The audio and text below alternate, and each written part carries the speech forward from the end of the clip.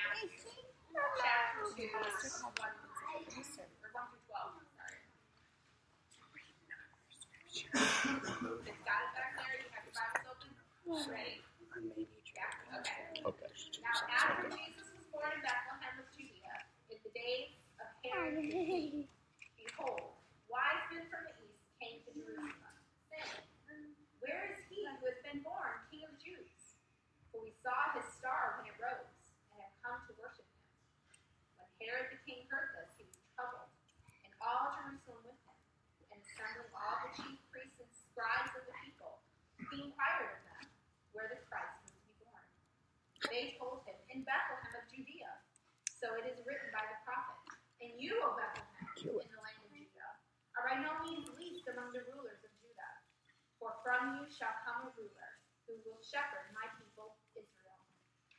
Then Herod summoned the wise men secretly, and ascertained from them what time the star had appeared.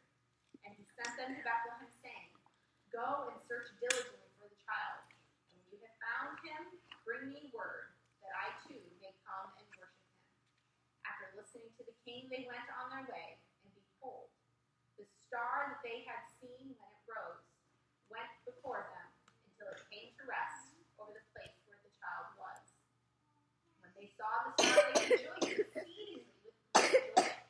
And going into the house, they saw the child with Mary, his mother, and they fell down and worshipped him. Then opening their treasures, they offered him gifts, gold and frankincense and myrrh. And being warned in a dream not to return to Herod, they departed to their own country by another way. Here ends the reading. Thanks be to God. We have a lollipop now.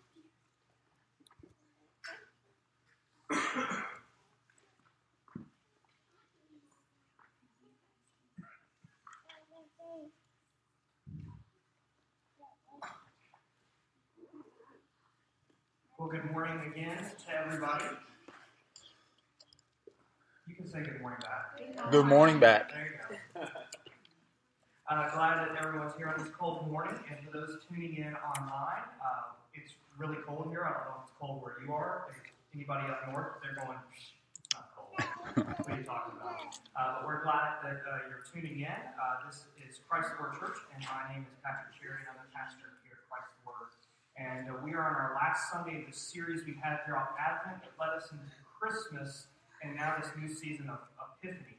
And this series we've been doing is rebuilding the nativity, and we've actually had my personal nativity scene up here, helping us kind of walk through. We started with just the angel first. And anybody remember what we talked about when we talked about the angel? Your grandmother. We talked about my grandmother. You see what you got out there. We talked about proclamation, because the angel proclaimed the way of coming to Jesus, told Mary the news, told Joseph the news, and then we had the Holy Family that arrived on the scene. We had the young virgin mother pregnant with child, and you had Joseph, her loyal to-be husband, actually. Then we had the shepherds and the wise men. Rachel helped guide us through talking about the idea of promise. And then on Christmas Eve, which was a Sunday this year, we celebrated, guess who?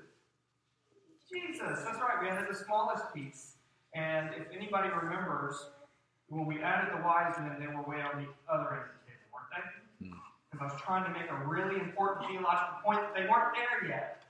But now, we get to celebrate because as of yesterday is Epiphany, and they're there. So they finally arrived. It is complete. By the time everybody else has packed their nativity scenes away, our wise men actually just arrived. So we're happy that they're there. Before we go any further and talk about this idea of Epiphany, let's go to God in prayer. So let's pray. Almighty God, we thank you for who you are, that you love us, that you care for us, and we thank you for this season of Epiphany following Christmas. And we pray that as we worship together, we would be drawn closer into your presence, closer into your love, and gain more knowledge of your grace. And Lord, as we dig deeper into your scripture, we pray that you would open our hearts and our minds to receive your word. You'd silence any voice in us but your own. And Lord, I pray that as my words stray from yours, may they fall away and quickly be forgotten. But may your word, your truth, your promise remain upon our hearts forevermore. In Jesus' name we pray, and all the saints said, Amen. Amen. So yesterday was January 6th, correct? Today's the 7th. Yesterday was January 6th. And January 6th marks the official end of the Christmas season and the beginning of the season we call Epiphany. How many of you have ever grown up hearing about Epiphany? Anybody here? We have a few people. You know, growing up for me, actually, we didn't talk much about Epiphany. We spent a lot of time in church, but, you know, we really, maybe the pastor talked about it and I just wasn't listening. But we really didn't make a big deal out of this idea of Epiphany. See, Christmas is a 12-day celebration. That's where we get the song, The 12 Days of Christmas. It isn't the 12 days leading up to Christmas. It's the 12 days starting on Christmas Day. And so, your true love gets to you on the 12th day of Christmas. By the rings. That's only one part, right? And so you have the 12 days of Christmas, and then it ends on the 13th day with this celebration called the Feast of Epiphany. This is when we acknowledge the arrival of the wise men, or dare we say, the Magi, to visit the little child Jesus, which we gather from historical information was probably much later. Jesus was no longer an infant, probably a child by the time that they arrived. Following yonder star, were they following an actual star, or was it a moving light that God used? We don't know, but we know that the heavens themselves guided these men to Jesus. So what about Epiphany? What does Epiphany mean? When I say Epiphany, what comes to mind? Reveal. Light bulb. Anybody else? We had an epiphany. I just want to make a sound effect. Can you make sound effects from now on? No. No. This is too much. So the word in Greek literally means to shine through. To shine through. Shining is shining through. You mentioned the light bulb. Where do we even get the image of a light bulb? When someone has an epiphany, it's this idea of light shining through. Suddenly things are revealed. Suddenly we can see clearly. We understand. We're enlightened. Whereas Christmas really focuses on the humanity of Jesus. Him being born of a virgin. Born this human child. Crying baby. Epiphany is really about Jesus' divinity. That's why in some circles, Epiphany is even known as Christmas for the Gentiles. Because it's when they come to truly understand who this baby is. Christmas is for the believer. Epiphany is Christmas for the Gentiles. And this is highlighted with these magi, these men who were not Jews. They were men from the far east. We don't really know where. They were astrologers, astronomers, specializing in the natural sciences. They were a special caste. They were the guys who were always stargazing, always looking to the sky, wondering what's going to happen, what's to be. And the sky itself foretold of the child that would be Savior of the world. This epiphany happened to these men first. Isn't it interesting that this Jewish Savior was missed by so many Jews, but yet it was Gentile stargazers who came to the Christ child's bed? Isn't it interesting that they are the ones that come to see the newborn King?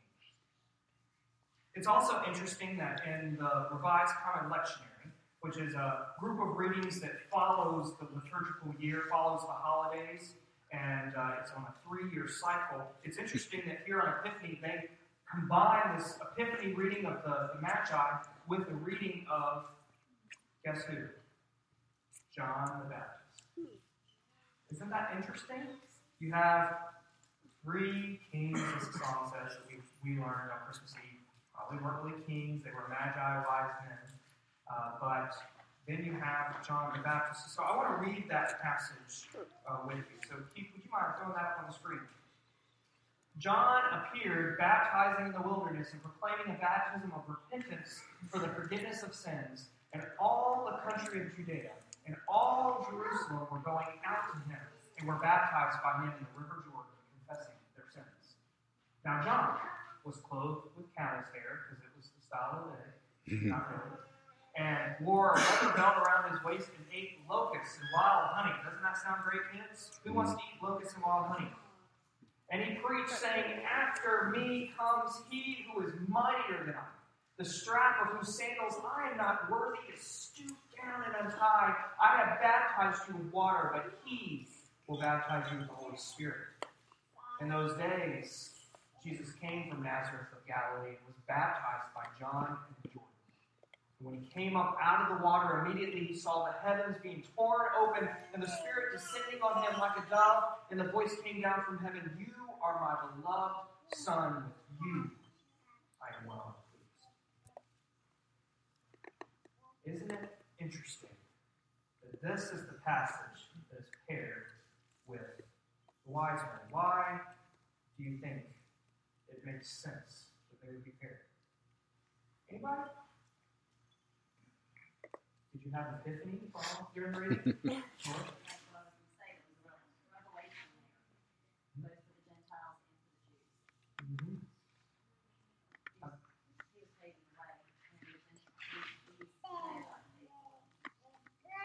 John is paving the way, just as the Magi paved the way.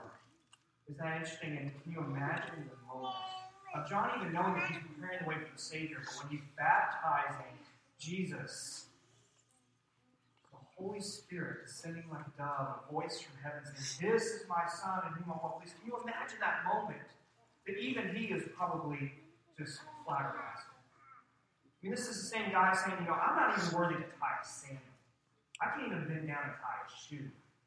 He's too holy." And if we know from other accounts, John didn't even want to baptize him. He's like, no, you should be baptizing me. And Jesus says, "No. You will baptize me. This is your job to do."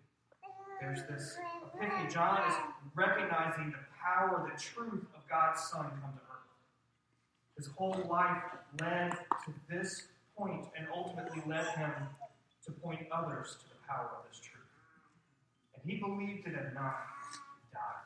In fact, he did die for his faith. So this leads us to an important question. Does the birth of Jesus change anything?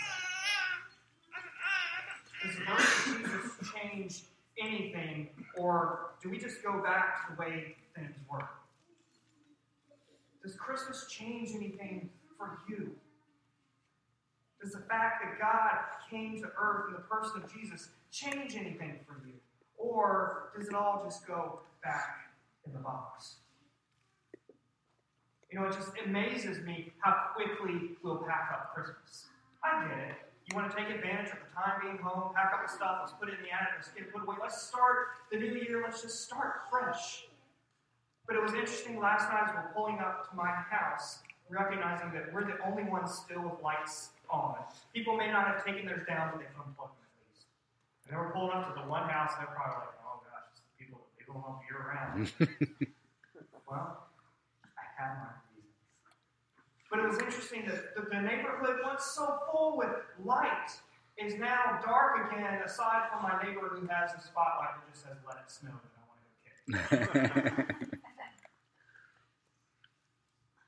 Everything is packed away. Even the stores, there's no remnants of Christmas left anymore.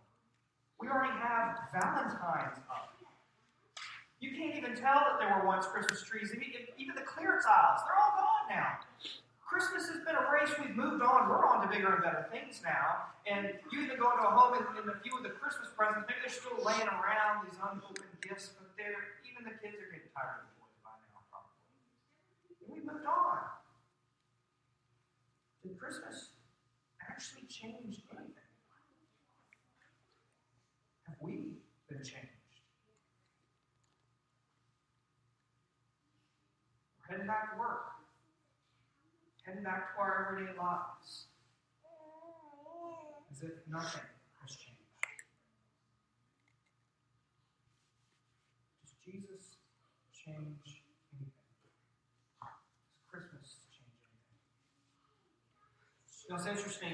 Yesterday I had the opportunity to gather with some old friends from college. We went and watched our beloved Jamie Dukes lose to North Dakota State in the title championship game. Lost by, 4 points, something like that. So it was hard and it was heartbreaking as a fan. But you know what? Even as heartbreaking as that was, it was a great time to just spend with these old friends that we've known each other since college. We haven't always lived near each other, so reconnecting and catching up, and it just amazed me how much has changed. Here we were sitting watching the game, talking about old times, and kids are running all over the place because all of us are parents now. In fact, 2 of our friends both have brand new infants, like within a month old or so. And this 3rd kid from both. And so they're both looking at Kate and I going, all right, we have 3 kids, you got 2 of them going, I'll just hold your kid. But just the excitement around the house and just thinking so much has changed. We were catching up on what have you been up to? You know, one of the couples are military families, so they've been all over traveling. And they're now back in Fayetteville and close by, and we're loving it. And we were just laughing at how our whole outlook on life has changed. You have a kid, and it changes, right? Kids change things. And our lives are completely different. Our aspirations, our hopes, our dreams are different. The way we live our life, everything we've been through, we are different. And I think every parent would tell you that you cannot have a kid and not be changed. You will be changed. Things happen. Big events happen in our lives, and we are changed. The birth of Jesus changes everything. Will we live? And take it a step further, we have moved past this human birth of Christmas to witness the glory of the shining through of Jesus, of his true identity, of his true purpose on Epiphany. Will we be changed by that? Will our eyes be open to the light? Are we moved by the power of Jesus, or are we simply too distracted to be moved? And we've already moved our attention to the next thing. We're distracted people, aren't we? So distracted. I'm extremely guilty of this. I don't know how many times Kate will go, were you even listening to me? What? But she can be guilty of it too. I'm not throwing her under the bus, but we're so distracted. We miss so many things. And it's not just distractions in the moment. It's not just the flickering screens, which can be extremely distracting. We're distracted by things going on at work, things going on in our family, and it makes you wonder, have we even seen the bigger picture? How many of us struggle to see the big picture? We're so stuck in the everyday details that we miss the big picture. And preparing for this sermon, I ran across a very interesting TED Talk by Steve Thomas. And the title of it was Have an Epiphany Every Day, something along those lines. And on this, if you want to go back and look on our Facebook page, I actually posted it earlier this week. Steve has this radical belief that we should have an epiphany every single day. Now, this is a secular talk, but while that doesn't directly reference our faith, I think what Steve is saying can speak volumes to our life of faith. See, Steve hit a part of his life when he realized he had lived more years than he likely had years left to live. That changes your perspective, doesn't it? And he began looking at his life, wondering, what have I accomplished? Am I accomplishing what I want to accomplish? Our mortality can be a great motivating factor, not. And in his quest for meaning, he came across a powerful quote by Annie Dillon. And the quote is this: "How we spend our days is how we spend our lives." Read that with me, will you? How we spend our days is how we spend our lives. Okay, some people are thinking, okay, well, duh. Days add up to years, years add up to your life.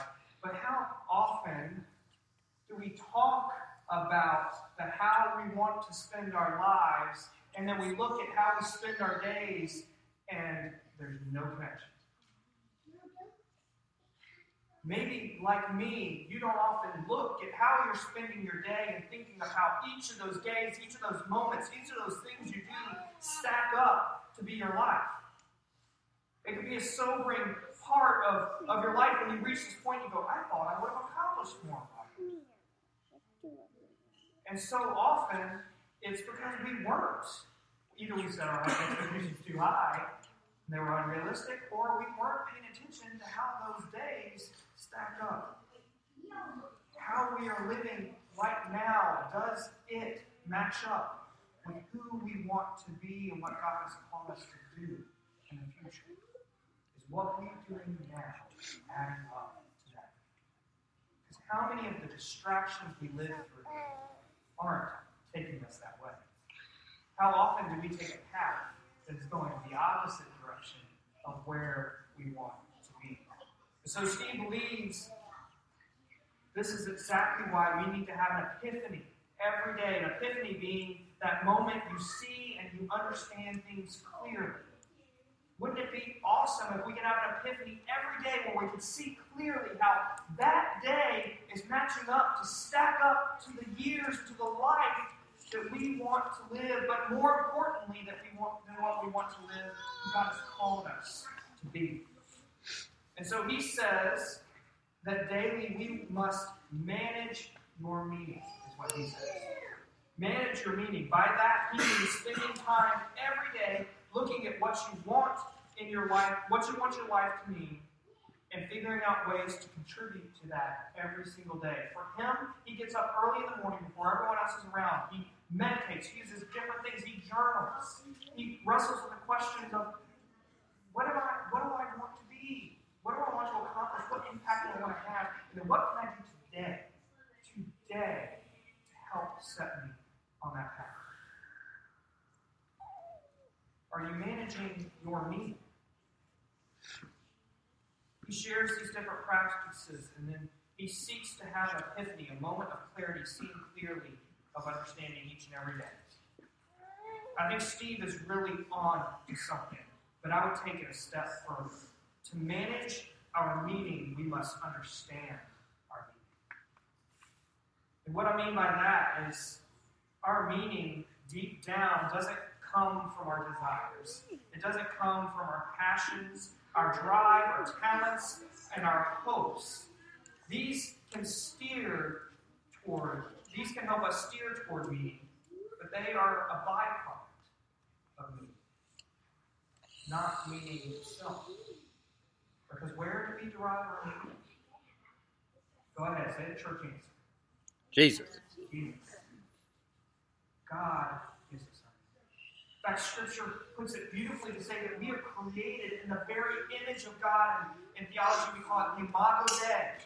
You are created in the image of God. You are a reflection of the divine. Each and every one of us are a reflection of our eternal Creator. That gives us meaning. Our meaning is found in Jesus. Our meaning is found in God. Our capacity to love is a dim reflection of the great love God has for us. Does this shape the way you view your days? How often do you contemplate the love and power of God? Do you? I'd say there's often many of us who don't consider. We get up, we have our cup of coffee, and we're already watching the news, and we're doing, and have we ever thought about the God of the universe and how He might compel us to live in that day? I'm guilty of this. I don't consider enough the power and the majesty and the love of God that is Christ Jesus coming to us. How does that change the way I live today? I agree with Steve that we should regularly manage our meeting, take time to understand who we are and whose we are. Are we studying Scripture on a regular basis? Are we spending time in prayer so that we might draw closer to our meeting? Are we gathering with other believers and friends to reflect upon our meetings? Do we consider how each day and every single moment is adding up to our life? Friends, sure, Christmas has come and gone, and the decorations must return to the dusty boxes from which they came. But the meaning remains, and we are left with a choice. Will we be changed by it? Or as Isaiah 9:2 says, the people who walked in darkness have seen a great light. Those who dwelt in the land of deep darkness, on them has light shone. The light is shining, and it's shining through. Friends, today seems like a great day for Epiphany. Will you seek yours?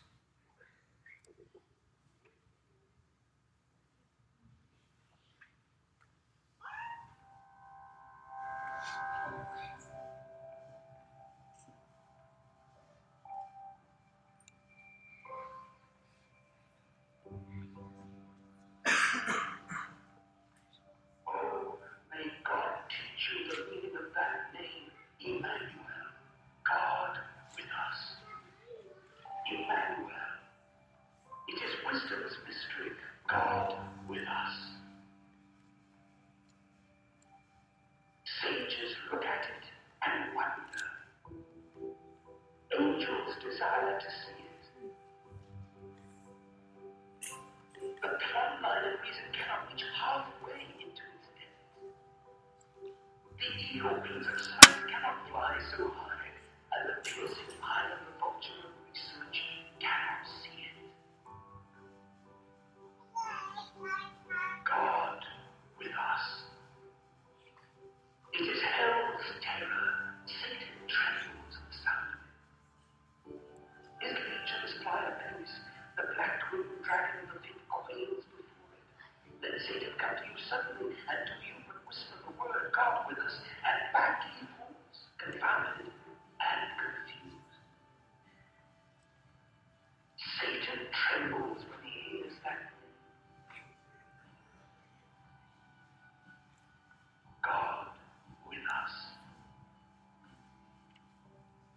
It is the laborer's strength. How could he preach the gospel? How could he bend his knees in prayer? How could the missionary go to foreign lands?